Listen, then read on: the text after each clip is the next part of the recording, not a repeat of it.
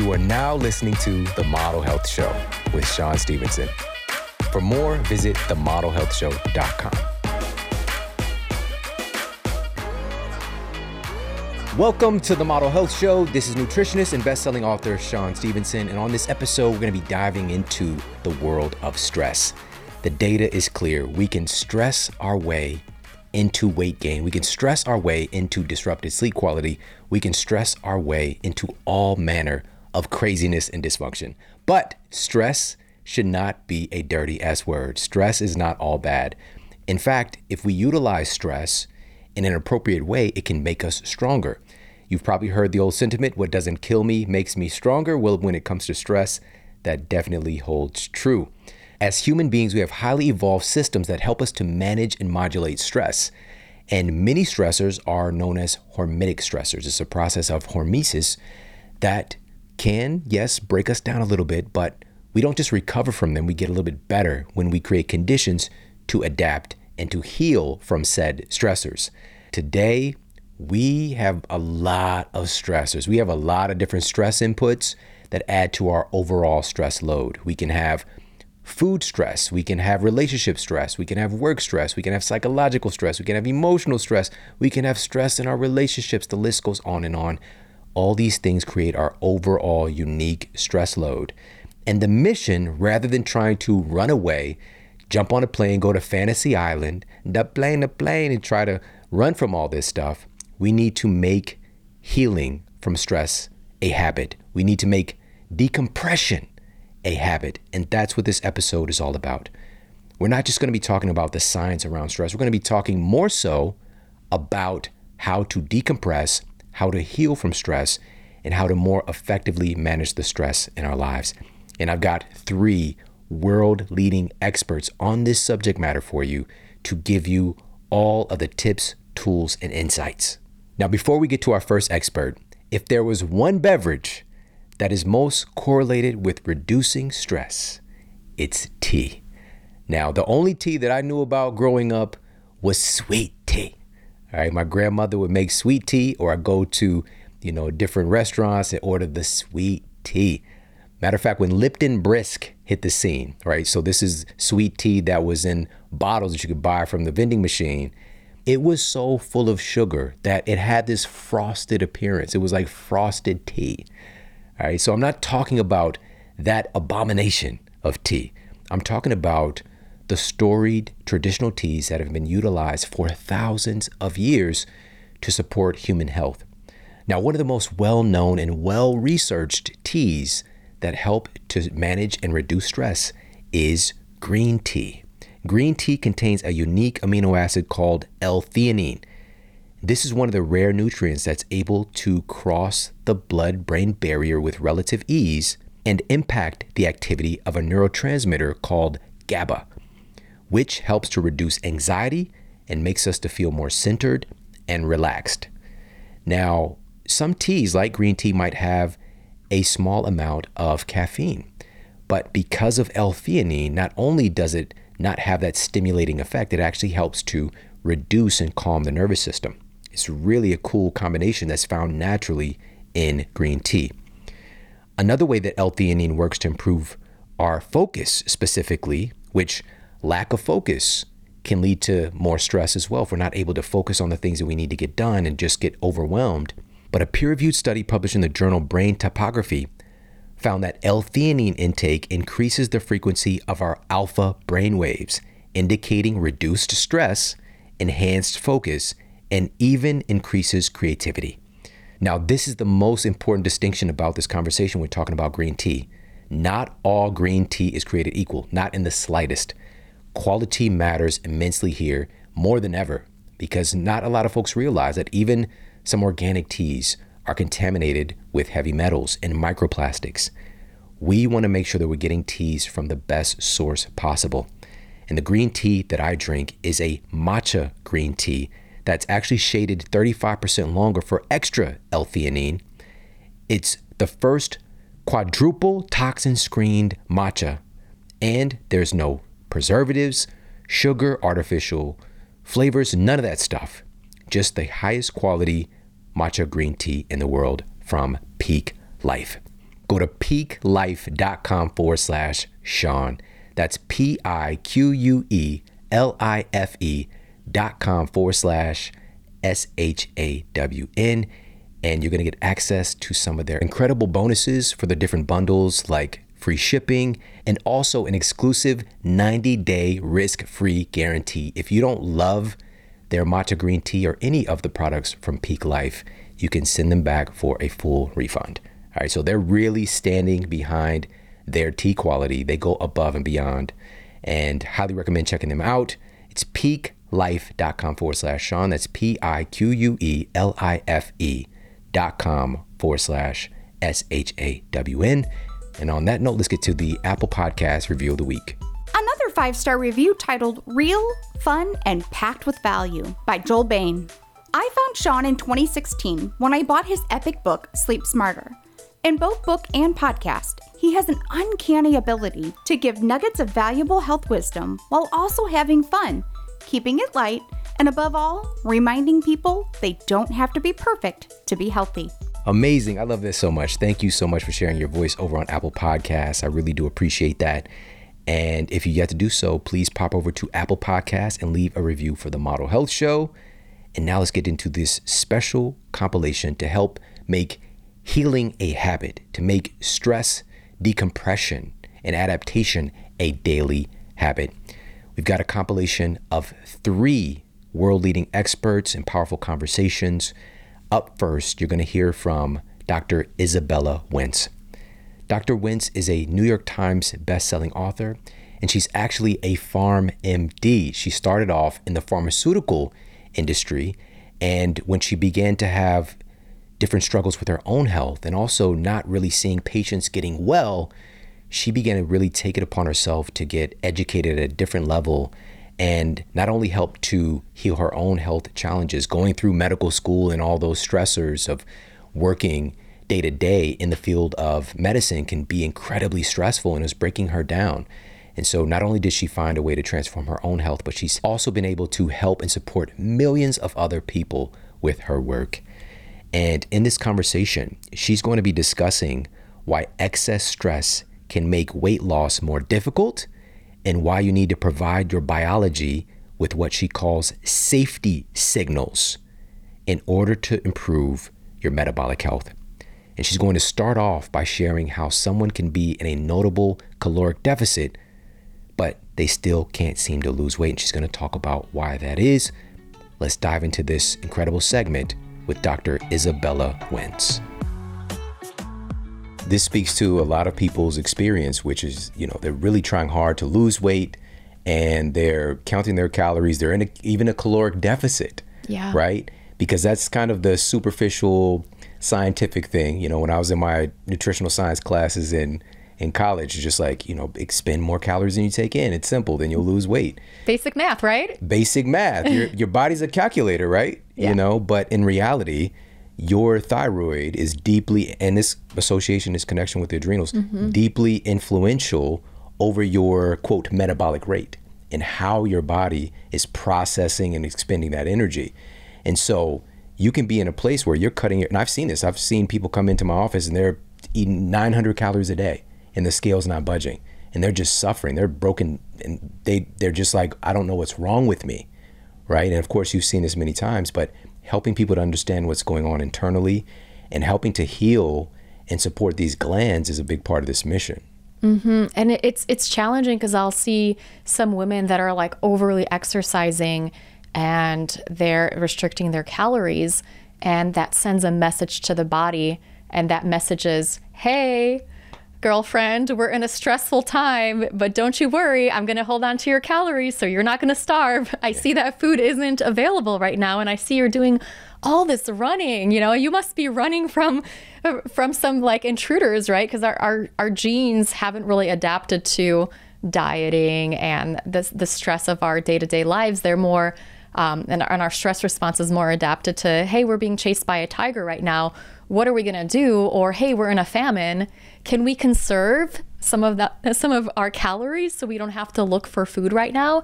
And so it's really adaptive physiology at its finest. Our body's always trying to help us out. trying to help us survive. And if we're sending these messages to the body, like, hey, food is not available, or we're under a lot of stress, the body's going to try to help us out. It's going to help to be like, you don't have to look for food, honey. We're going to hold on to all of your calories for you, right? And so that's what happens, unfortunately, is the metabolic rates slow down. And I will have some women where I will say, hey, how about you really focus on sending yourself safety signals and eating nourishing foods and not exercising so much, maybe switching up the type of exercise that you're doing. And they're like, I'm exercising less and I'm eating more, but I'm actually losing weight because the body knows that it's safe and it's getting the signals that food is plentiful, that we're not being chased by a bear. And so it's okay to like thrive and focus on metabolism. So we talked about all these stressors that we're bombarded with on a daily basis, whether that's like watching the news or whether that's, yeah, we don't recommend that. Just that in and of itself. Whether caring for others or work stressors or past traumas or just ongoing inflammation, exposure to things in our life, and thinking about what messages that sends to our body and to our ancient genes, right? And it's saying, okay, we need to conserve energy. We don't have enough energy. There's just too much. Let's slow down metabolism. Now, for a while, I thought about, when I was trained in functional medicine, what do you do when somebody has adrenal dysfunction? You can put them on replacement hormones, right? So they're not making enough cortisol. Let's give them cortisol, right? But that doesn't necessarily solve the issue if they're still under a lot of stress, right? And you can suppress their own production of internally produced hormones that way. You can kind of suppress the feedback loop that way. And so it's not a long-term solution. And the solution is really to rebalance that stress response. And so what if, rather than having all these messages to the body that say you're not safe, what if we found a way to tell our body that it's safe in a language that our body could understand, right? And this is what I call safety signals. And these are targeted interventions. I have 14 different ones in the book that focus on making your body feel safe so it could get into that parasympathetic, that rest and digest and heal state. And we can get into more of a anabolic state versus that catabolic, let's break everything down because we're stressed out. Let's clean house, right? Let's focus on rebuilding and healing. And I have a lot of different ones that we do, and it's amazing because it works really, really well in just 2 to 3 weeks versus using some of the hormones or some of the extreme lifestyle changes that I used to recommend. It would take 3 months to 2 years to get better. But a safety signal. So one danger signal might be if you are starving, right? So if you're not getting enough calories, if you're nutrient deficient, if you're eating foods that are inflammatory to you, your caveman genes are going to think, oh my goodness, we're just eating grass all day. We're humans. We don't eat grass. There must not be enough food available, right? And we're so depleted. We need to conserve energy, right? We need to slow down our metabolism. And so what we do is we actually focus on nourishing the body, and we utilize anti-inflammatory, nutrient-dense foods that focus on getting plenty of macronutrients. So we're doing protein and fat. We're eating blood sugar balanced. And we're also getting a lot of micronutrients, so that lets the body know that we have lots of food. We do not have to conserve energy, right? We can ramp up our metabolism because we have everything that we need. And it's I don't know, maybe it sounds woo-woo, but it actually works. And it works in just like 2 to 3 weeks where people are like, wow, I'm healing. Another thing is getting rest. So getting enough rest is going to be helpful. Your body can heal. You could go into those, it could heal your body with deep sleep, and you can heal your body with your brain with REM sleep. When you get enough of that, then you're going to start healing really, really effectively. Yeah. Now, there's going to be arguments coming up psychologically for people. You know, we'll argue within our own minds and we'll immediately be like, that sounds nice, but that's part of my problem. I don't have time. I can't get enough rest. But you're saying that we're lacking on an essential safety signal. Like when you're sleep deprived, every cell in your body is going to be more on high alert and put you into this hyper stress state.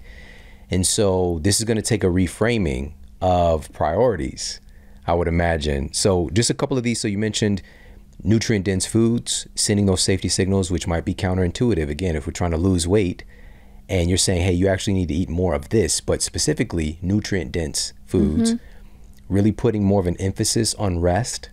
Now, would this be in contrast to exercising your face off? If you're trying to lose weight and you're dedicating 2 hours a day to working out and you're sleeping for 6, what would you do? Would you shift one of those hours to sleep rather than having those 2 dedicated to exercise? I would shift that time to sleep more, and then I would also consider the type of exercise that you're doing. So if you're in a catabolic state, you want to consider what types of exercises are going to be anabolic and build up your metabolism and build up your body versus what exercises are going to be catabolic. So if you're doing like a lot of like biking and aerobic exercise, running, that's actually going to help to break down your body further. And so you need to build up your body more. So doing things like weight training can be beneficial. Doing things like yoga for relaxation. Those are usually the types of exercises that I recommend for people that are in that catabolic state and that have low metabolism, because building more muscle is going to help us become, is going to help speed up our metabolism, right? Along with getting more protein on board. And it sounds counterintuitive, but it actually works, right? Yeah. Because people are like, but I was told like the math is this and this, but it's like, but there's all these other factors and parentheses and powers that you need to consider. It's more, it's more like trigonometry than really straightforward math. Yeah, because it's so counterculture. I love that you have so many stories, sprinkled throughout the book and people's testimonials. And of course, I've seen this time and time again myself, but it's, if we look at the track that our society's been going on, just look at the results. We're doing the things and we get into this culture of shame and blaming ourselves and beating ourselves down, trying to hate our bodies into change and submission and wondering why, and again, it's just being honest, like, has the way we've been doing things, is it actually working?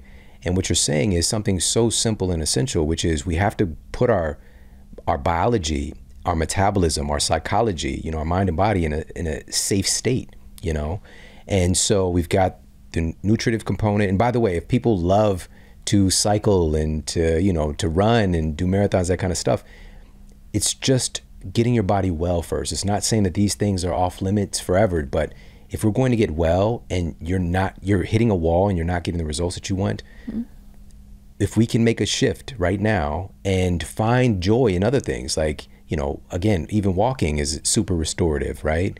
But to have somebody who loves to run and to tell them, like, I'm going to need you to reel it in a little bit and do some things differently. Again, we're bumping up against that psychological belief or, taking something away. When I think humans, we really don't like, number one, being told what to do. Yeah. And number two, change, we want change, but we don't want to change that much. And so I love this, and I'm bringing this up because you're giving things that aren't oftentimes just earth-shattering, like you got to turn your life upside down to get these safety signals going. So can we talk, you said there's 14 in the book. What are a couple more? Let's talk about a little bit more of these safety signals. Sure. So you mentioned sleep and how hard it is for some people to sleep. And I developed this program initially for myself when I found myself with flatlined adrenals after having my son, and he was 8 months old and he wasn't sleeping. So one of the recommendations, and we know that sleep deprivation can get us into adrenal dysfunction, right, very quickly. And one of the recommendations I used to give to people is sleep for 10 to 12 hours a night for 30 days straight. Then that'll be part of your healing protocol. And that works really, really well. Once I had my son, I realized like maybe that's not super realistic for everybody to sleep 10 to 12 hours a night. And I was like, boy, if I just had that. So I had to find alternative sources of energy and safety that were not sleep, right? So I talk about things for sleep deprived parents, what they need to do. But I also talk about what nutrients we need to replenish when we are under a lot of stress and when we're sleep deprived and when we're focused on healing ourselves. And there are things like the B vitamins, vitamin C, as well as magnesium and electrolytes that are just foundational things. Yeah. When we're under a lot of stress, when we're sleep deprived, we're going to need more of those. And oftentimes we're not going to be able to get that from our daily diet and from just plain water. So we need to really up our intake to help ourselves heal. There are studies done with utilizing electrolytes in, with athletes and doing endurance events, how it helps them recover, right? And so we kind of think of it that way. But when you have adrenal dysfunction and when you're fatigued and brain fogged and sluggish and having weight struggles and feeling overwhelmed with everything feels like a marathon, right? And so you can use some of these same things to your advantage. So I focus a lot on replenishing some of the known nutrients that are going to be lost in a stress response, as well as utilizing adaptogens and then mitochondrial support to really help build up resilience. Yeah, that's so profound. I don't think we think about when our bodies are doing these processes, responding to a stress or a threat, there's energy being utilized. There are certain nutrients that are being utilized to run these processes. One of the things, and this is just in the last few years that this has become a little bit more well known and better understood, like your adrenals are just dumping out vitamin C like crazy when under stress. Like we think of vitamin C just in that lane of like immune function, but it's one of those things that helps to modulate stress and helps your body with that. And so if you're just purging that from your system, you need to replenish it, intentionally. And humans are unique in that we don't make vitamin C ourselves. We have to get it through nutritional sources. And I think that evolution kind of like kept that, because a lot of other animals make it because it's so readily available in real foods, in real whole nutrient dense foods. But then again, look at what our diet is predominantly today. And so we've got nutritional protocols to help to send these safety signals. Is there anything else that you could share with us? I love focusing on the circadian rhythm. So people talk about, I used to tell people just sleep more, right? Just make more time for sleep. And some people are like, I try, but it doesn't happen for me. I lay in bed and I toss and turn and I have all this energy, or I wake up numerous times throughout the night and it's just, I can't, right? I have trouble with sleep. And I just have trouble getting going in the morning without coffee, and I need that wine to wind down. So one of the things that I focus on is really getting aligned with the circadian rhythm, where a lot of us, I feel like, and it's so foundational, but a lot of us don't take the time to step outside and get enough sunshine in our eyes. And just getting that sunshine helps our body to know that it's daytime and that we should turn off our melatonin production, right?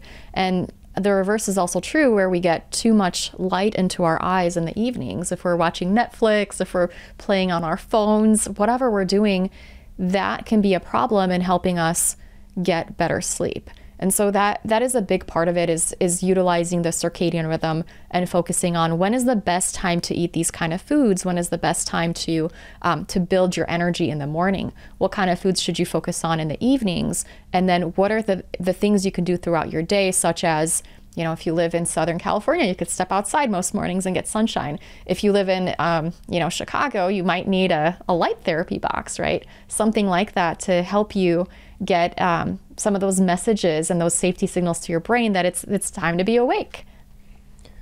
This is so simple. This is the thing. It's just like getting sunlight in the early part of the day is a safety signal, right?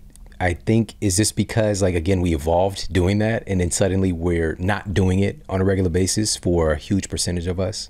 I kind of think of what would the caveman do, right? And so if you were not getting the sunshine in your eyes first thing in the morning, probably a reason for that, right? So probably maybe you're scared to go outside, or there's something going on, or you're sick, or you need to stay back in your cave, right? And same with our caves. Our caves weren't equipped with with the things that man caves have these days, with like these big screen TVs and everything else super fun. So we end up having we're used to sleeping in complete darkness, and that's setting up, and I know you're the genius of that, talking about setting up your sleep environment so well. All right, I hope that you enjoyed that first segment. And as Dr. Wentz was closing with the importance of managing our sleep quality in order to help our bodies to manage stress effectively, it can be one of the biggest hangups causing excessive stress and an inability to adapt from stress if we're not sleeping well. It is a top tier concern. And we're going to talk more about that with our next expert, which is going to blow your mind. Now, with that being said, what is one of the common things that's causing disruption with our sleep quality? Well, a growing body of data has shown that people with confirmed chronic sleep issues like insomniacs and other people in general population, but these folks tend to have a significantly warmer core body temperature at night when their body temperature is supposed to be going down. To help combat this issue, in this study, this was published in the journal Brain, the scientists had participants wear thermosuits to lower their skin temperature less than 1 degree Celsius. This was so little that it didn't necessarily affect their core body temperature, but just the skin temperature. And they measured their impact objectively on their sleep quality. The study results found that participants didn't wake up as much during the night, and they actually spent more time in stages 3 and 4 deep sleep. And effectively, these folks were now having their sleep equivalent to people who didn't have notable sleep issues just by reducing the temperature a little bit on their skin surface. Now, what you want to be aware of is not overheating your body with your bedding, and that's one of the common culprits. And in a new study, test subjects were randomly placed into one of two groups, one sleeping on conventional sheets, just the run-of-the-mill stuff, and another group was sleeping on organic bamboo lyocell sheets from Attitude. After compiling the data, the researchers found that, and they were actually objectively tracking their sleep quality, there was a 1.5% improvement in sleep efficiency for folks that were sleeping on the Attitude sheets, which equated to an additional 7.2 more minutes of restorative sleep per night. Now, that might not sound like a lot, but you add that up, that's 43 extra hours of sleep per year, doing the same thing they would have been doing, but their sleep efficiency, sleep quality was improved by sleeping on these sheets. And subjectively, after sleeping on these sheets, participants found that their mental alertness during the next day improved by upwards of 25%, and 94% of people preferred sleeping on Attitude organic bamboo lyocell sheets. These are the sheets that I've been sleeping on for years, and I can't tell you how much I love them. Check them out at ettitude.com/model. That's ETTITUDE.com/model. Use the code MODEL15 at checkout, and you're going to get 15% off of these incredible sheets. They're antimicrobial, self-deodorizing, they're breathable, moisture wicking, and they also support thermal regulation. All right, so these sheets are something truly special. Head over there, check them out, ettitude.com/model. And now let's get to our next expert in this powerful compilation on helping us to better manage and modulate stress on a daily basis. Next up, we have neuroscientist Dr. Andrew Huberman. In this segment, he's going to be sharing with you specifically why sleep is critical to managing stress effectively, including the principle from my book, Sleep Smarter, he references that a good night of sleep starts the moment that you wake up in the morning. He's also going to discuss how staring at our phones, this new phenomenon in human evolution, can significantly increase our stress. And it's a really strange reason why. It's something that you might not expect. And he's also going to dive in on why we need to perceive stress more accurately. Let's dive into the segment with the one and only Dr. Andrew Huberman.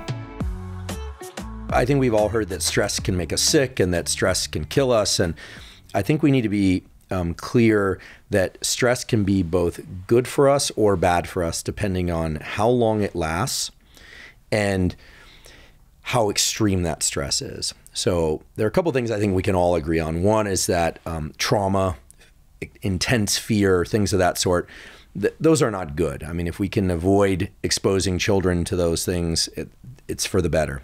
Fortunately, there are ways to rewire the brain to relieve trauma and extreme fear and phobias. That's a lot of what my lab works on. And of course, there are a lot of laboratories working on that. But we can say a few other things for sure. First of all, you can have stress without having trauma. You can have stress without having fear, but you can't really have trauma and fear without stress, right? And then anxiety is one that gets thrown around. People say, I have anxiety. Anxiety is sort of stress about the future, but I think we can set anxiety aside and really just talk about stress and say a couple things. First of all, stress includes the mind and the body. It involves speeding up of the heart rate, speeding up of the breathing.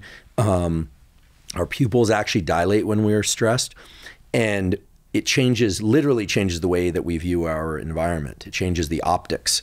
It tends to make our visual field narrower, so we get kind of a tunnel or soda straw view of the world. When we're relaxed, that aperture, that view of the world dilates and gets bigger, literally. And that's because as we stress, the lens of our eye moves and there are changes in the structure of the eye. It's incredible. Short-term stress, where we feel triggered by something or we wake up and we realize we didn't do something, that causes the very rapid release of this hormone called adrenaline. And the equivalent chemical in the brain, just to confuse people, scientists decided to call the hormone in the body adrenaline, but the chemical in the brain, which is adrenaline, they call epinephrine, but they are the same thing. Okay, so it creates alertness of the mind and a kind of a hyper focus on whatever is happening. So the troubling text message, the troubling news article, the troubling comment, whatever it happens to be. And our world shrinks and gets very focused and very intense because the adrenaline in our body tends to make us immediately alert, which is really incredible if you think about it, right? I mean, these are powerful systems. Now, that short-term stress, or I should say that stress, provided it's in the short term, is not necessarily bad, because one additional thing that adrenaline does is adrenaline and short-term stress causes the release of cells in the body that actively fight infection of all kinds, bacterial, viral, etc. And this makes sense. I mean, if it were truly the case that stress reduces the functioning of your immune system, well, then anytime we had a challenge to our immune system, we would die, right? That can't be the case. And it's actually the opposite. So there are some really good data that are published in excellent peer-reviewed journals showing, for instance, that things like intense breathing or an intense episode of stress or a cold shower, all of which release adrenaline into our body. If you ever got into cold water and you're, oh my goodness, and your eyes go wide and you're filled with adrenaline. That adrenaline response mobilizes the immune response in a way to prepare for whatever challenge is coming. Now, if you've ever been stressed for a long period of time, you've been caring for a loved one, you've been challenged with work or financial things or family things or mental anxiety that goes on, and then you finally rest, typically that's when you get sick because your system isn't up on guard. Now, this doesn't mean that we should seek out stress necessarily. The real key is to be able to experience stress, but then to be able to shut off the stress response. And earlier, you and I were talking about this. For instance, we have a stress hormone called cortisol. It is a healthy hormone, provided it's released at its highest levels early in the day. When we wake up, it is released and then tapers off. And maybe throughout the day, you have a stressful text message, you see something online, you have these little spikes in stress, but provided they come down, that's fine. But when you start seeing peaks in cortisol toward nighttime again, that's actually a signature of depression. That's a signature of sleep problems. That's a signature of metabolic disorders. So the real key is accept stress as a reality, accept that stress is helpful in the short term, but learn to adopt practices that allow you to clamp down on stress when you feel like it's not serving you or it's been going on for too long. And those tools and the science behind those tools are a big part of what my laboratory at Stanford has been about, and what the work with my collaborators at Stanford has been about, is figuring out what can people do to control their stress. Because I think a lot of people just feel like stress is like getting thrown into the current of life, and you just have to wait until the current slows down. And that's absolutely not the case. There are things that we can all do that don't involve ingesting anything, taking anything at all, that can help us reduce our stress levels.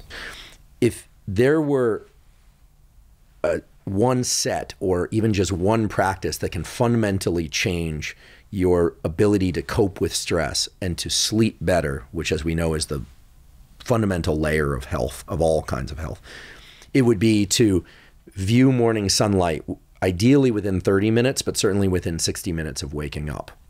This is a very simple practice that's anchored in a lot of biology. I know you've written about this before in your book. It's quite simple. We can just list off what the practice is. It's basically get outside.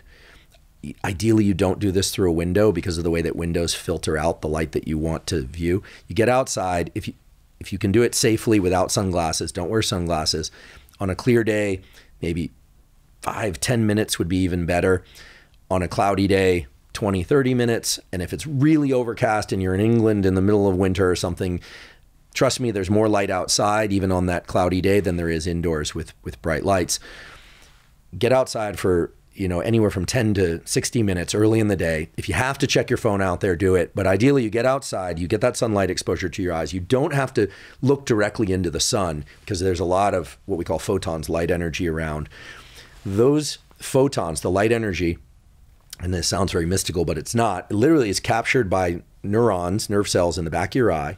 That signal is then sent to the master clock in your brain, it sits right above the roof of your mouth. And that master clock sends out signals, chemical and electrical signals, to all the cells of your body. All the cells of your body have a 24-hour clock. And that is not a coincidence. It's timed to the rotation of the earth every 24 hours.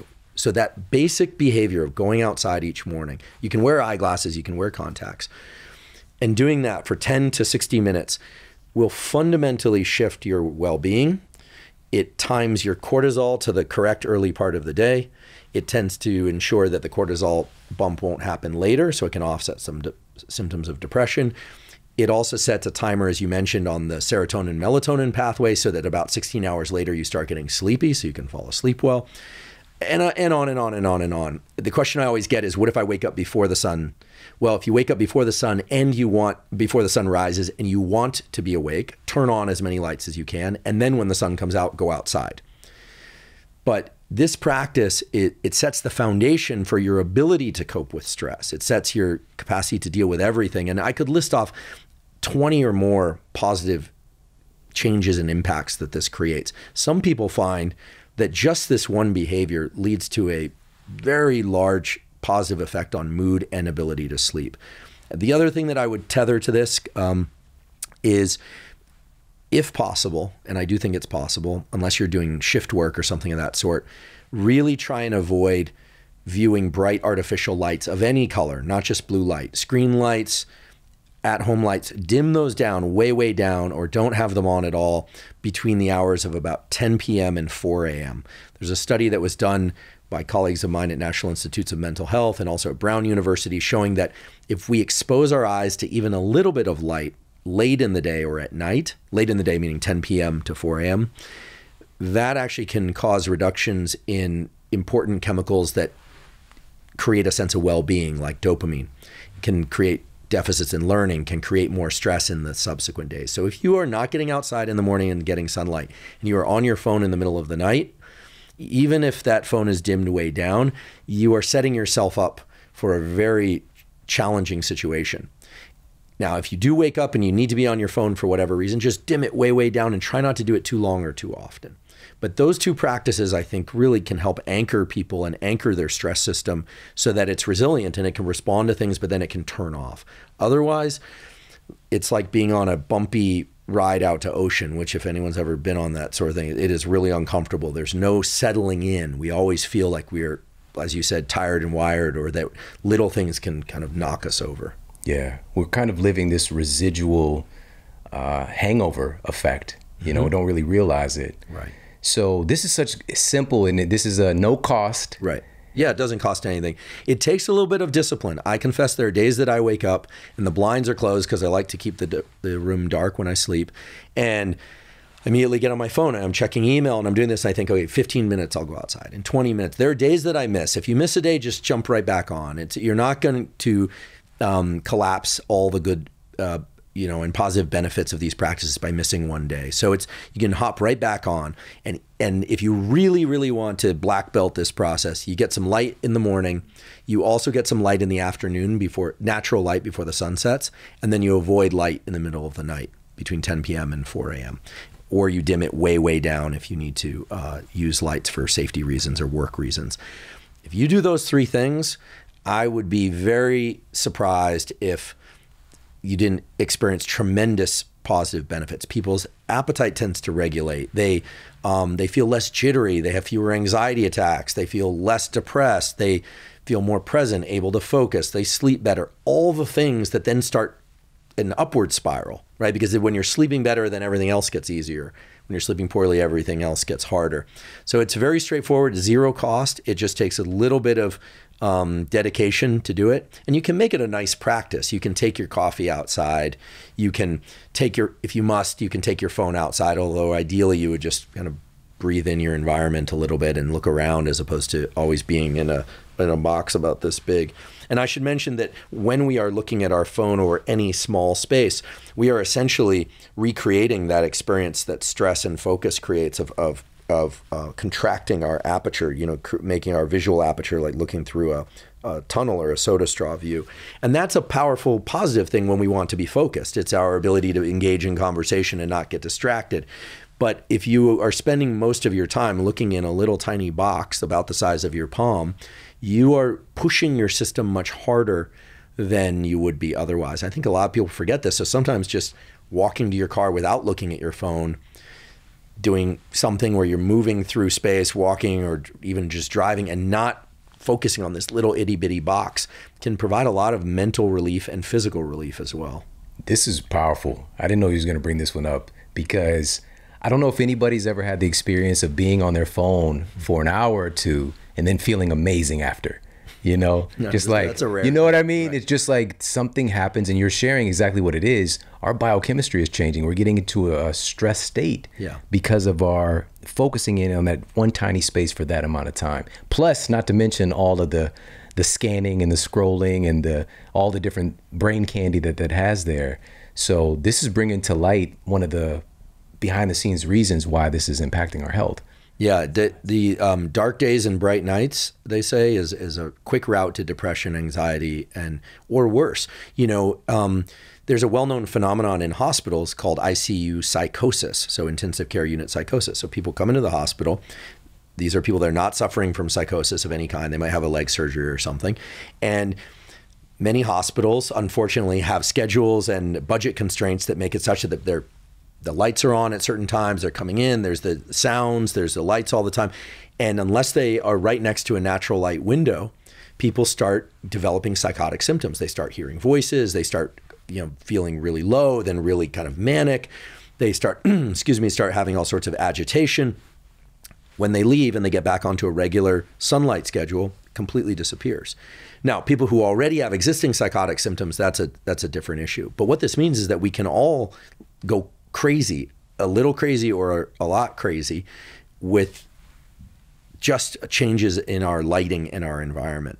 And when we're looking at our phone all the time, obviously it's not creating psychosis, but it is creating a kind of a low level stress. And we have to remember that there's just one system. I mentioned the adrenaline from the adrenal glands and the epinephrine in the brain. There's one general system for stress. You don't get to, for instance, it's like a bank account. And so every time you're looking at your phone, you're pushing your expenditure a little bit more. So then when something happens, you're less prepared for it. You're really less resilient. Now, of course, I use the phone. The phone is wonderful. We communicate. I frankly think there are some elements of social media that are wonderful. You can learn on social media. I mean, you and I both teach on social media. So I'd be a hypocrite if I said that the phone is bad. The phone is great, but it's just one way to interact with the world. And if you're spending too much time in that little tunnel, of which there are many things in that tunnel, if you're spending too much time in that tunnel, you will set up your biology to fail in the rest of life. I can confidently make that statement.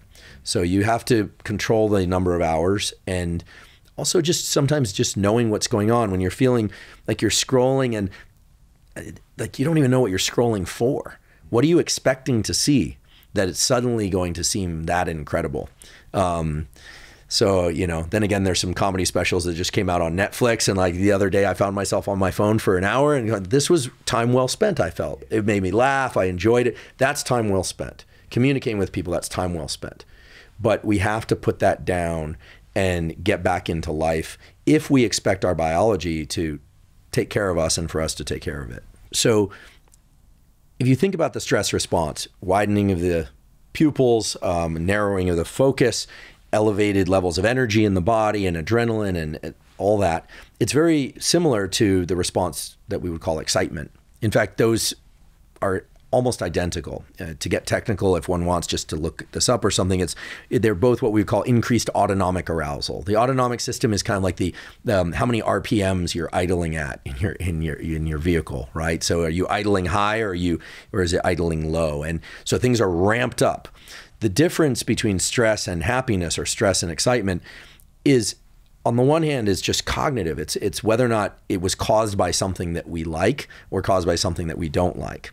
That's really all it boils down to. The body doesn't have a separate system for alertness for stress versus happiness. It doesn't have that. Now, there are chemicals like dopamine and serotonin that get woven into the stuff that we like that are less present in our brain and body for something that we would call stressful. But if we were just to think about how to reframe our relationship to stress, that actually can be done. I have a colleague at Stanford. He's the associate chair of psychiatry. He's an MD. He's a wonderful guy. And I'm mentioning him. His name is David Spiegel because I'm about to quote him. And in my profession, attribution is very important. But he has this great saying, which is, it's not just about stress. It's about how you got into that state of stress and whether or not you had anything to do with it. So the difference between a terrible event in the world that stresses me out and, for instance, me choosing to go take a cold shower deliberately, is that in the one case, I actually chose the cold shower. Now, I might not like it. I might have to force myself to do it. But there does seem to be some mechanism that we're not quite sure how this mechanism works, but David's lab and my lab is trying to figure this out. There's some mechanism by which, when we choose to put ourselves into these moments of challenge where we are really elevated and we're having all the classic symptoms of stress, that it flips the relationship to one of a positive association. And that has two really important effects. First of all, you get the adrenaline response, you get the boost it's been shown that boost in adrenaline causes a boost in the immune system function, alertness. There's also a well-known, now well-established effect, meaning in the scientific literature, that you get a long and sustained increase in dopamine from cold water exposure, even a cold shower just for a few minutes in the morning. And yes, you can turn the hot water on afterwards. There's no law that says that you can't do that, which is a great relief to me. So you turn the cold shower on, it's stressful, you're forcing yourself to do it. And then most people find that they feel, all of a sudden, it's like, I actually kind of like that. What is that about? Some people always hate it, but they do it anyway. And then you turn the warm water on if you're like me. You've just created a dopamine release. You've just thrown in this feel-good molecule on top of the stress response, and you chose it. So that's one benefit, which is that you're enhancing your overall system in terms of your immune system, your feelings of well-being. But the other benefit is that then when something happens in the external world and you feel stressed out because of it, you recognize that state. You recognize, this is me feeling really alert. This is me feeling, and I've been here before, right? It's sort of like I haven't done this, but I've always wanted to do this. If you ever go to the track and you drive at 120 miles per hour around a track, that's very different than careening down a hill with no brakes at 120 miles an hour. Now, God forbid, I hope nobody ever has to careen down a hill with no brakes at 120 miles an hour. But God forbid, if you were in that situation, you would recognize that situation if you've been at 120 miles an hour before by choice. And I would be willing to bet your outcomes are likely to be better, as opposed to feeling like you've never been in that state. So what's really disruptive about stress is that we don't pick the stressful event. That's why we call it stress. It knocks us off course. But a lot of what my lab has been focused on is trying to figure out what are the things that can allow people to capture themselves when in a state of stress. Calm themselves down a bit. That's one thing. And we can talk about a tool that anyone can use, a zero-cost tool to do that. But the other thing is, how do you raise your threshold for stress? We hear about resilience and grit and mental toughness, and we have these amazing examples on social media and in the world and throughout history. But what hasn't really been explained or explored until recently is, how do we create a more resilient self? So, if I may, there are two tools that you can use to push back on stress. Let's think about the first one as kind of a stepping on the brake when you feel like you're just too stressed. And there are a lot of ways to do that. You can take a vacation, which is not very practical in the moment, especially if you're dealing with kids or life or anything. You can't step out of life. You can do exercise, you can meditate, but those things require that you step out of the event.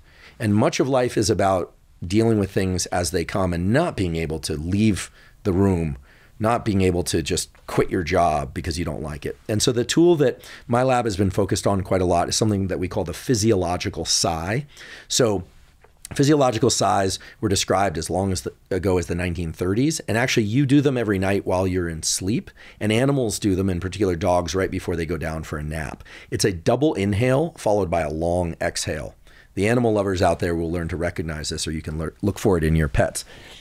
In sleep, whenever we have a buildup of what's called carbon dioxide in our body, it's stress. We're actually triggered to breathe by an increase in this gas called carbon dioxide. You don't have to know much about carbon dioxide, but what we need to know is that anytime that carbon dioxide gets too high, in sleep, we do a double inhale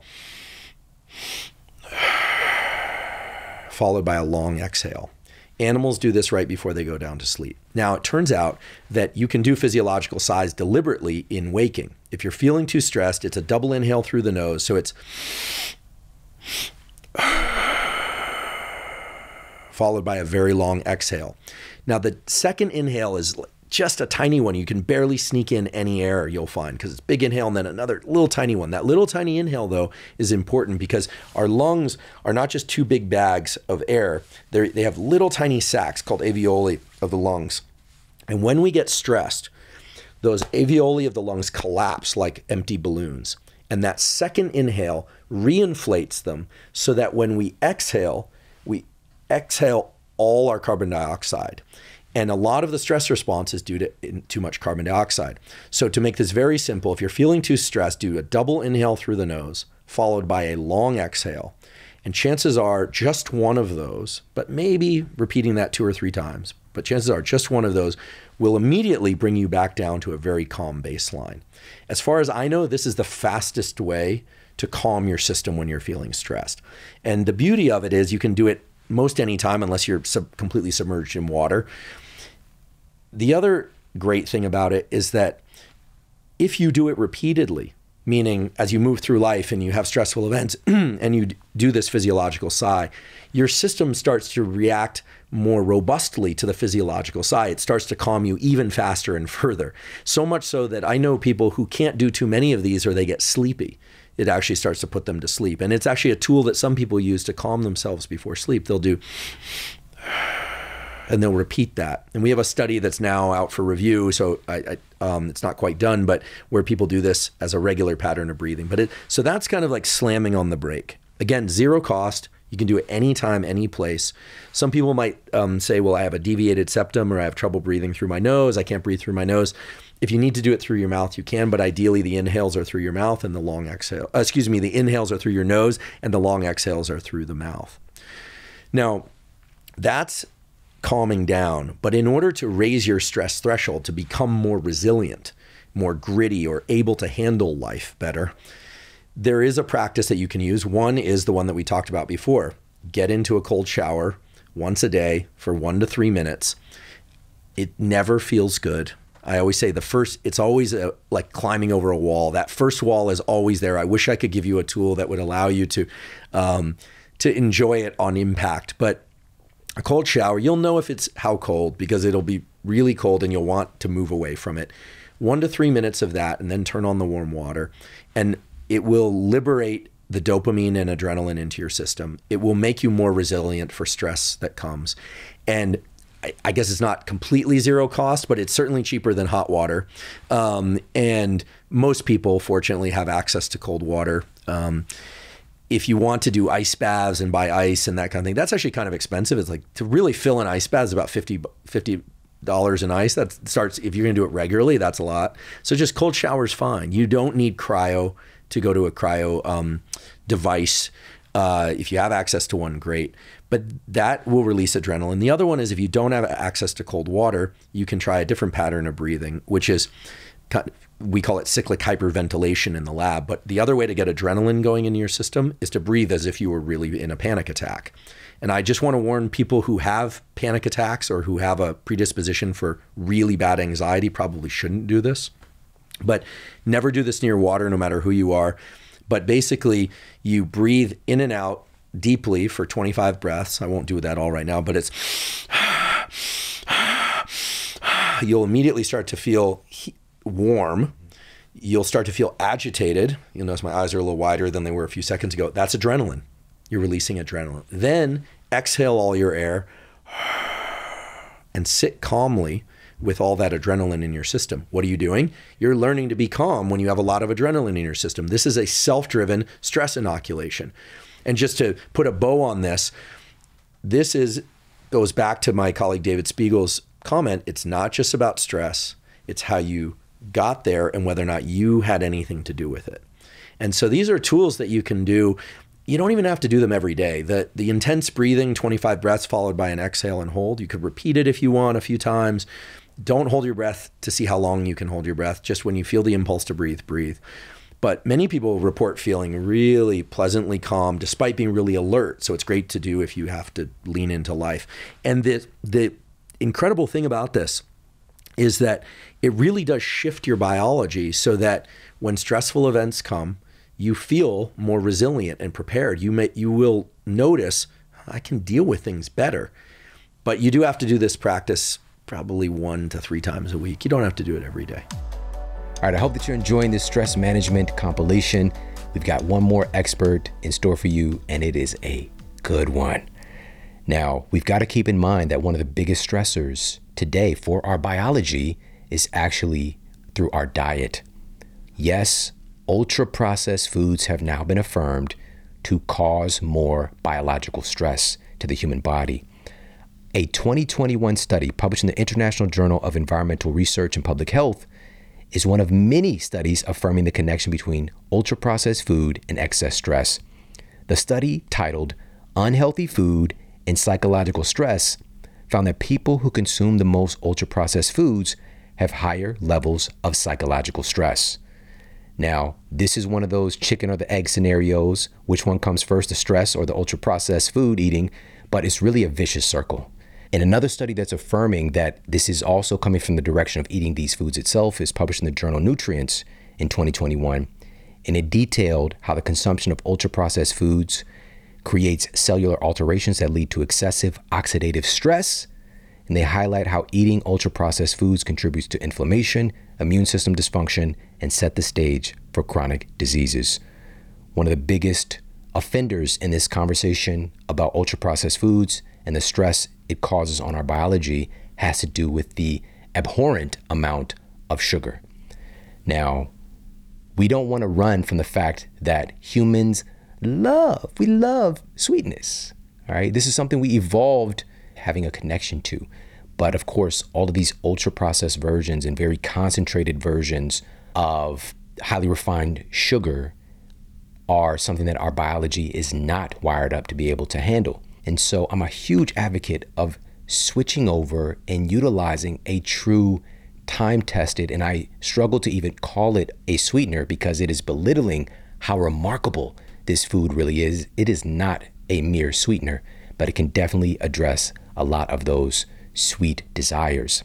A recent study published in the peer-reviewed journal Nutrients detailed how raw honey intake can actually improve our fasting blood sugar levels, improve lipid metabolism, and reduce the risk of heart disease. Additionally, the scientists noted there's a vast array of antioxidants and anti-inflammatory properties that are found in honey that is simply not found anywhere else. Plus, honey has been found to directly support the human brain.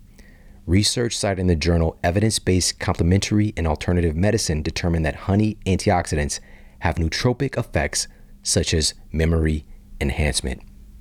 This is not a mere sweetener. This is a whole body beneficial food. But raw honey is the key word denoted in these peer-reviewed studies, and the quality matters more than ever. You want to make sure that your honey is third-party tested for common contaminants, and also making sure that you're investing in companies that are dedicated to regenerative beekeeping. That's why I get my honey exclusively from Beekeepers Naturals. Go to beekeepersnaturals.com/model, and you're going to get 15% off all of their incredible bee products, including their bee pollen, their royal jelly, brain nootropic product, and their superfood honey as well. There's so many incredible things there. And Beekeepers is expanding and supporting real change and helping to protect our populations of bees. They're really dedicated to that, and they're just really doing something special. Huge fan. I utilize Beekeepers Naturals products every day. I absolutely love them. Check them out. That's BeeKeepers naturals.com/model. All right. Again, you're going to get 15% off store wide. They're absolutely incredible. Check them out. Beekeepersnaturals.com/model. And now let's get to our final expert in our compilation dedicated to daily decompression, daily healing from stress. And next up, we've got Dr. Alyssa Epple. Dr. Epple and her co-author, Dr. Elizabeth Blackburn, of her first book, The Telomere Effect, her co-author actually won a Nobel Prize for her discovery of telomerase, which is an enzyme that can effectively add length back onto our telomeres, and at its core, dramatically slowing down the aging process. But in her most recent project, Dr. Epple, who focuses on the psychology aspect and how our thoughts and our interaction, our association with stress can either accelerate our aging process or dramatically slow it down and potentially even reverse it.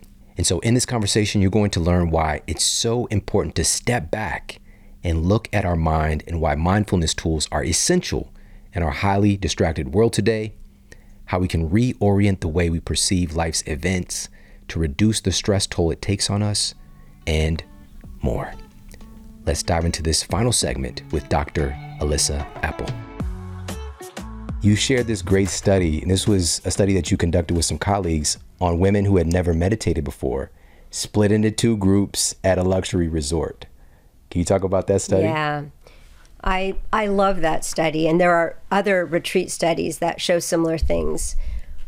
You asked about, like, how is toxic stress getting into the skin and causing disease, and I think inflammation's a main highway of how it does that. But we can now look at like all the different biological pathways with gene expression. And so in this study, that's what we did. We measured everyone on day 1 when they arrived, and then what their cells were doing on, close to day 7.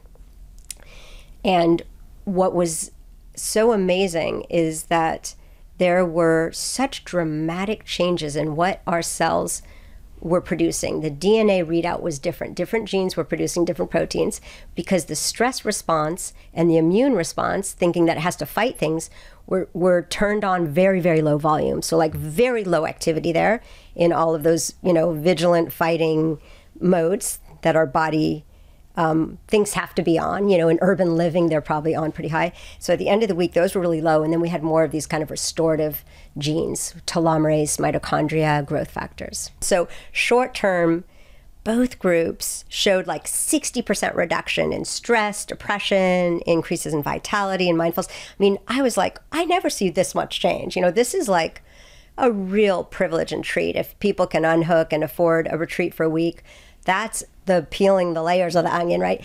But the meditation group didn't look too different in the short run. They did look different 10 months later, and their depression stayed low. So that was like, okay, this is building a skill that over time is going to promote stress resilience. I think that was it, Sean. I think it was the change in the mental filter, because a small percentage of them kept up the mantra meditation. Deepak Chopra was the teacher. They loved it. Some of them kept it up, some didn't. But as a group, they still benefited. So there's these ways that you kind of shift mindsets of like thoughts are just thoughts. And maybe, this idea of not trying to control everything that goes along with Buddhist philosophy. But even Buddhists get stressed. I mean, they have beautiful philosophy and ideology. And part of it is this idea of, causes and conditions. What we can do now in this moment is different than being attached to outcomes. So they try to stay unattached to outcomes, and they still get stressed. It's like, I guess my point is, it's work. We can all try to adopt that mindset, but we got to remind ourselves of that. And we can do that for other people too. Yeah. And I think that's what really, when we look at folks who are, Buddhist monks, for example, what we're really seeing, we're not seeing that people that are incapable of experiencing stress. We're seeing people who maybe are better at remembering their ability to perceive stress differently and to manage stress and to employ things, right? And so that's really the gift for all of us, is just working on remembering. Yes. Because any of us can forget and just get immersed in stress. Yes. But if we can remember, oh, wait a minute, let me breathe, right? And you kept, even through the book, you kept bringing me back even to breathe. Yes. Yeah. So we want to get to the point where we live it. We can step in and out of busyness to become mindful, to slow down, or within busyness to, have our meta awareness on and think about how we're connecting with others and maybe reacting. And, it's this observational skill that if we don't have that ability to step back and look at our thoughts and our mind, we can't really do any of that. So there's always this moment of breathing at the end of each chapter, like get grounded and now look inside and try this. And so I didn't use the word mindfulness throughout, but they all bring us to start with breath and checking in with our body, because we can't really do anything until we do that. And then we can try some of these new things. So the informal mindfulness is what's the real buzz in the mindfulness literatures. Can we get to the point where we're living it, not just having a monk-like meditation with a big chunk of time every day? So that is what we can all try, these moments of meditation. That's really what's being promoted now in the meditation field. But I do think that starting with the base that you had, where you really trained your mind in, I will call deep rest states, blue mind, is so helpful. It's a good foundation to live from. This is so cool, because I literally, what I'm about to say, I've not shared with anybody, but I was just thinking about, I had a big workload, working on this big project. And I'm kind of, I love it, but it is laborious process. And just being able to, as I'm doing it, just like, how is this making me feel? Yeah. Like, there's this inquisitive thing, and I've never vocalized the words. It might not necessarily be words, but it's a check-in. Like, how is this making me feel? What do I need to do right now? Am I over-exaggerating stress? There's just this like matrix of, data that I am mindfulness sharing, right, and accessing back, and it helps me to again to switch to that low battery mode when I need to, if that makes sense. Absolutely. Yeah, I mean, we can be burning on high battery mode and not aware of it, but the metacognition that you're describing, that ability to step back and look in. It's like going from a two-dimensional world where we're just seeing, we think everything's real and we get threatened really easily, to the three-dimension where we're above and we can look down and check in and say, in this moment, how is this mind-body reacting and what does it need? And I love how it can help with creativity and innovation. And that threat mindset, that kind of rules out creativity, innovation, connection. Yeah. Yeah. Oh, silly us. So silly us, and we can't help it. It's kind of tragic, right? Yeah. But we can, with some prioritizing it, making it important. It's called the stress prescription, because it's as important as taking some, medical drug we need. We need to manage stress. Otherwise, we're just flooded. Yes. Another part of the stress prescription is, this section is be the lion. Why is this a part of our stress prescription? So we've been talking about the stepping back and not reacting and having those moments when we can actually really feel ease. Like, are your hands clenched? Are your brows furrowed? That kind of checking in. But we can only do that when we are not engaged in the moment in a really stressful thing. It's easiest to. But when we are approaching a stressor, leading up to it or in the middle of it, that kind of mindset of like, be the lion is the positive stress response. So rather than if we're telling ourselves, I feel my heart beating, this is terrible, I'm not going to cope well, I'm feeling fear, like all of that really fuels the threat response, the cortisol response. And we all know what that feels like. It feels terrible. So that's going to happen, but we can also try to interrupt that process and move from that, like the frightened gazelle, to the lion by saying different things to empower us. And they are things I've heard on your show. You've talked about mind hacks, and they really are empowerment statements. I mean, if our body believes what we say to it, and so if you're going in and saying, "I got this, I have what it takes, I've been through this before," or anything that kind of takes away the threat, like, and I can only do as well as I can. And if I do poorly, is this really going to affect my life in 5 years? Like anything, there's a lot of options of what we say to ourselves. So like finding what it is and using it in the moment to be the lion. Yeah. Unlike the lion and gazelle scenario where it's just like one or the other, as a human, we get to choose how we're perceiving things and how we're reacting to things. And so with that said, if we're coming into our life conditions and we experience a victim scenario, a gazelle scenario in our life, we can start to have that as our baseline, right? But you shared in the book, Dr. Stephanie Mayer, and she's at USCF. She found that people with early childhood trauma do in fact have exaggerated threat appraisals of their daily stressors, which then contributed to depression. But she did a follow-up study providing them with mindfulness exercises and found that that improved their stress response. They became more lion-like by having these skills. Yeah. We got to have some help. She had people were buzzed in the day. So like in the moment, you get to have a reminder. It's that remembering that's so important. Like all this knowledge doesn't help unless we're able to like experience it in the moment and try it. So that was, it's an exciting line of work that she and others are doing to help people with this exaggerated stress response by checking in right at the moment and using some different strategies. And so some are muscling it, like reframing things in a positive way and saying things that empower you. And some of it is letting go, the acceptance. And so we might react automatically with that threat response because we're wired that way, or we had a lot of early childhood adversity. And that's the first response. But things don't have to end there. You don't have to stew in that and have slow recovery.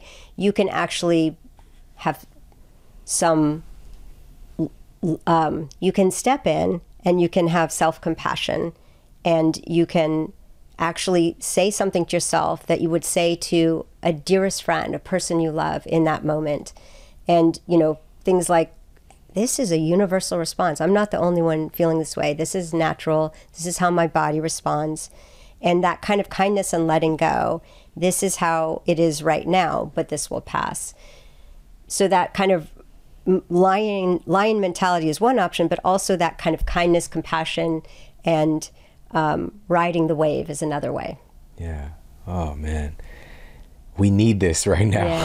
Yeah. Because I think, again, one of the biggest issues with our association with stress is we don't really realize that because stress is invisible in a sense, like we don't realize the impact that it has on our cardiovascular system or on our metabolism, right? Stress is calorie free is something that I say, but it can deeply kind of alter the way that your body is associating with food, right? Associating with the calories that you're consuming. Yeah. And as you know from your research, this can put us into states or nudge us into states where we're more likely to experience disordered eating or experience insulin resistance or gain weight, right? So a lot of folks today, there are tens of millions of people in America alone that are on diets right now trying to lose weight, but we discount how impactful stress is on our metabolism. Oh, Sean, I'm so happy you're saying this to your large audience because we can't remember this enough. It's so important that it shapes what we eat, how we store fat, and our risk for diseases, not just diabetes, but all diseases, because they're so related to insulin resistance and inflammation. And so I couldn't agree more. And I've been excited to tell you about a new study. So we've been, working on this nexus, the emotional eating, with trying to help people with stress reduction, with using mindful check-ins and mindful eating, like really checking in and seeing how hungry we are. Because like the compulsive eating is so hard to live with compulsive drive to eat, right? It takes up a lot of mental space, and it leads us in the moment to impulsively overeat or make choices of, comfort foods that we know are the wrong thing, but boy, do we like to overconsume them in the moment, right? They're calming to the brain for a very short period, then they lead to the abdominal fat. So in this study, we enrolled women who were very high stress, tended to be low income, and they were all early in their pregnancy and overweight. And so they're at really big risk of excessive weight gain. And we know that intervening in pregnancy could be really powerful. Everyone's just trying their best. They're really motivated for their baby's health. So we taught them mindful eating and mindful stress reduction and some nutrition. And I'm grateful for you for educating the public on nutrition, because it turns out that even the fundamentals, a lot of people really don't realize. And so what we found was that, well, the big news was that at the end of the 8 weeks, they were so much less depressed and stressed than the control group. That was great. Their glucose tolerance was better. So like during pregnancy, we take an oral glucose tolerance test and we see how insulin resistant we are, and maybe we have impaired glucose tolerance, and that means, a real risk of diabetes. So the control group got some of that, a lot of impaired glucose tolerance and high insulin during pregnancy. But those who were meeting in a group and learning some mindfulness had better glucose from that sugary drink that they had. They actually had better insulin sensitivity.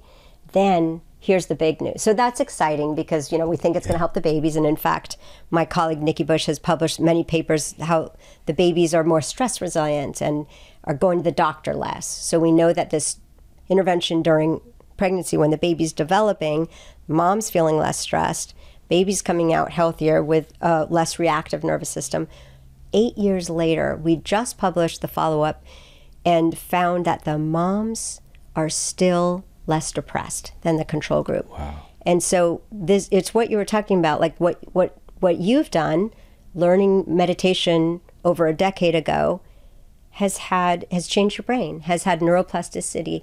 These moms, we were quite amazed because it was only 8 weeks, but they're left with an imprint of stress resilience. Amazing. Yeah. And we passed that down to our offspring as well. There's some really fascinating studies. We'll put one up on the screen for everybody in mouse models and seeing how traumatic experiences are carried over and the adaptations for our future generations, but also providing the baby mice, the offspring, with quote enriching environments, help them to kind of nullify that experience of stress and that adaptation that's basically declining their health, and then they're passing on healthier outcomes to their offspring. Absolutely foundational work, just mind-blowing, both about how we transmit risk, but how we can mitigate it, how we can help people live well even though they've inherited some trauma and stress in their epigenetics or in other ways. Yeah, and I love this because, we have these terms that are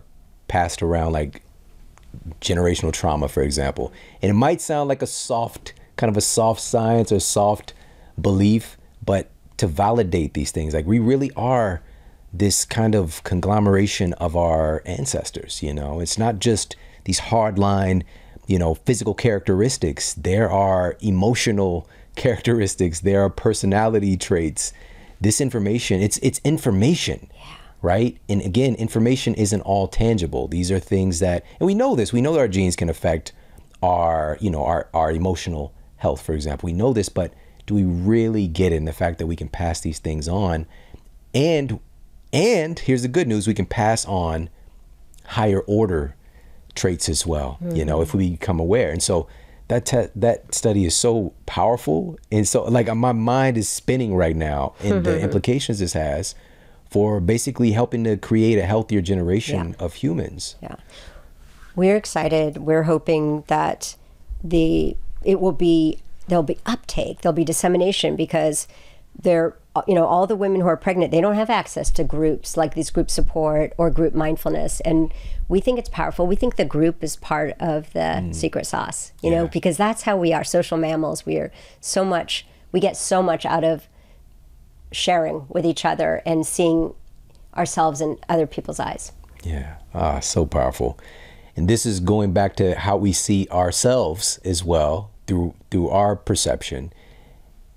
I think one of the biggest takeaways for me, and I think for everybody as well, is changing the way that we see stress. You know, right out of the gate, you were saying, hey, stress is normal, natural, it's even helpful.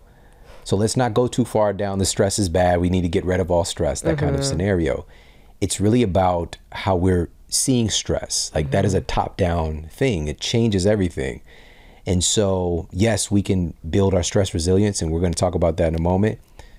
But one of the most important takeaways from today is changing how we associate with stress.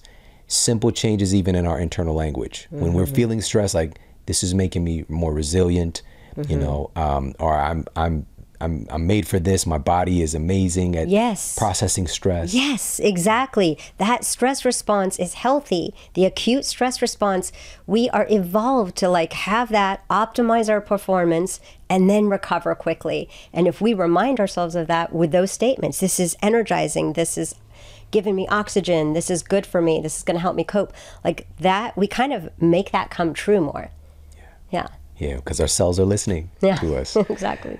So now, with that being said, we can build up our baseline stress tolerance. And you talk about this in the book, Training for Resilience is a part of the stress prescription. Let's talk about that. Well, you must have loved this section because this is everything you do. You know, it's both the kind of fitness plus other ways that we increase our health. So even like the antioxidant diet and like the super nutrients like you talk about in your book, some of those are actually creating a hormetic stress response in the body. So they're like, some of those chemicals protect plants. And so they're a little bit of a toxin, right? So in our body, we have that little bit of that stress response by eating a lot of those rainbow fruits and vegetables. So we know that kind of relaxation and restoration and deep rest, like those are precious. And we also know that we can handle short bouts of stress and in a way that can be really good for us, both in terms of our emotional growth and coping, but also for our body. So exercise is pretty much the best thing we know about for everything, mind, body. And we typically think of endurance exercise, and you need 45 minutes, 3 times a week, etc. But it turns out that those short bursts during high intensity interval training are more closer to what we've been talking about the positive stress of the body. And so when we do HIIT, for example, we are creating this positive stress state, the spikes and the recovery, and it turns on all of this anti-aging machinery like autophagy, it's boosting mitochondria. So we knew that about exercise, but now we know that the short bursts are also as good as the endurance exercise in many ways that we've measured so far for metabolic health, for cell aging, and maybe even better for cell aging because they're really turning on the restorative cleanup crew in our cells. Now, there are other ways besides exercise. Some people might have disabilities, they might be in a wheelchair, there might be reasons that they can't do aerobic exercise. And there are other ways to create that short-term positive stress to the body. And I call that stress fitness. So it's not aerobic fitness, but it's ways that we're conditioning our nervous system, get used to stress and relaxing into the discomfort of stress. So what do I mean? I think the two obvious ones that are kind of picking up, and some of your audience are already doing them, hot and cold. Sauna, really heat our core body temperature, hyperthermia. That does great things for health, but also for mental health in the brain. It can help, it's looking like it can help with depression and even resistant depression, chronic depression. So that's an active area of research. And cold exposure, less studied. We know less about its effects on health, but it does look like that is also one way of creating that short-term stress to the body, and then the ease and relaxation in the mind. We've done a study on comparing this Wim Hof method, so cold exposure and extreme breathing, to more relaxing conditions, and to HIIT, and they all help with stress and depression equally. So it's so nice. There's all these different ways to get there, but people need to people should know they have choices, and they should do what they're going to continue to do that they don't hate. So cold showers is something I hate. I will choose sauna when I can, but I will do like 30 seconds of cold. And then part of the training for stress resilience is, rather than tightening up even more and go, because like the immediate response is, is to have a stress response, relaxing into it, relaxing into the discomfort. And that's the challenge, where you're mismatching the mental state to the physical stress, so that the physical stress is purely physical, it's not psychological. Wow, it's so good. So again, there's many paths to the goal of improving our stress resilience. We can pick our own flavor, what we feel a connection to. Of course, challenge yourself. I always encourage people to experiment. Of course, find out, because how would you know about with the cold exposure? Because a lot of people who would never in a million years think that they would enjoy that, they're the biggest fans of it, and being able to just, again, it's kind of like microdosing stress in a sense. Interesting, yeah. Yeah. And, when you mentioned high intensity interval training, but again, all of these having these great health outcomes with stress resilience, when I think about the ability to push yourself, to challenge yourself, and then to recover, right? And then to you're proactively stressing yourself. It's a hormetic stressor, right? But you're also giving yourself the opportunity to relax. Yes. Right? And it's just, if you think, it's just a logical thing that this would build your stress resilience. Yeah. And you're in control. Yes. Yeah. Yes. So this would be considered like a safe stress. Yes. Yes, exactly. That's really important. Yeah. So cool. So cool. And there's countless ways to embark on high intensity interval training.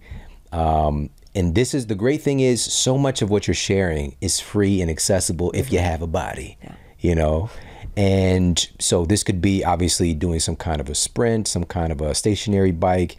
This could be doing burpees. This could be doing any number of things that get your heart rate elevated.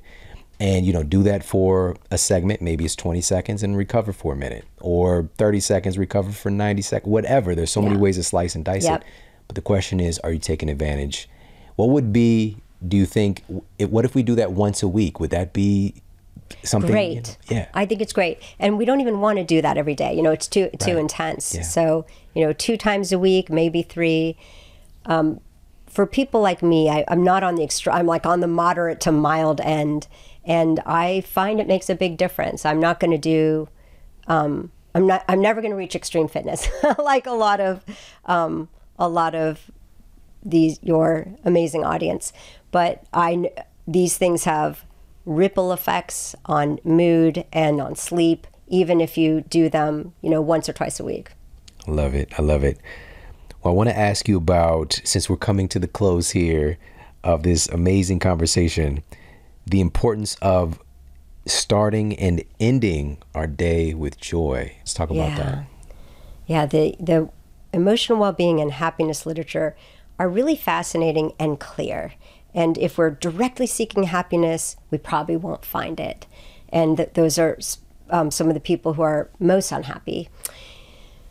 If we are waiting to be happy until something happens, we reach this goal, or we get this, we achieve this, that is also not a good formula for happiness. And it turns out that when we can see things right in front of us that we're grateful for, or that make us happy, when we can notice them and appreciate them and savor them, that brings daily happiness. And so we can use that. We can use that when we wake up. We can use that when we go to bed. Just asking, or you can use it at the dinner table. Is there something that happened better than you expected today? Is there something you're grateful for? Is there, waking up and just asking, what am I looking forward to? What gives me meaning today? And it can be the small things, making someone smile, doing something kind, accomplishing something that, fits into your North Star. it's accessible to all of us. It's just a matter of asking ourselves and noticing.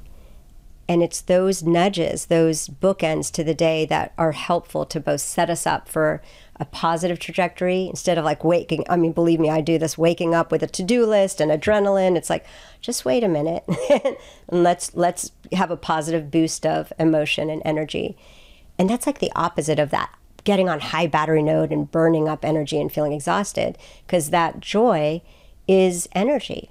It's energizing. And if you can't think of things, we can ask ourselves in a gentle way and brainstorm answers and ask again if we can't think of anything, but what brings you joy? What brings you joy over and over? And it's those little things that we'll think of that we maybe haven't noticed.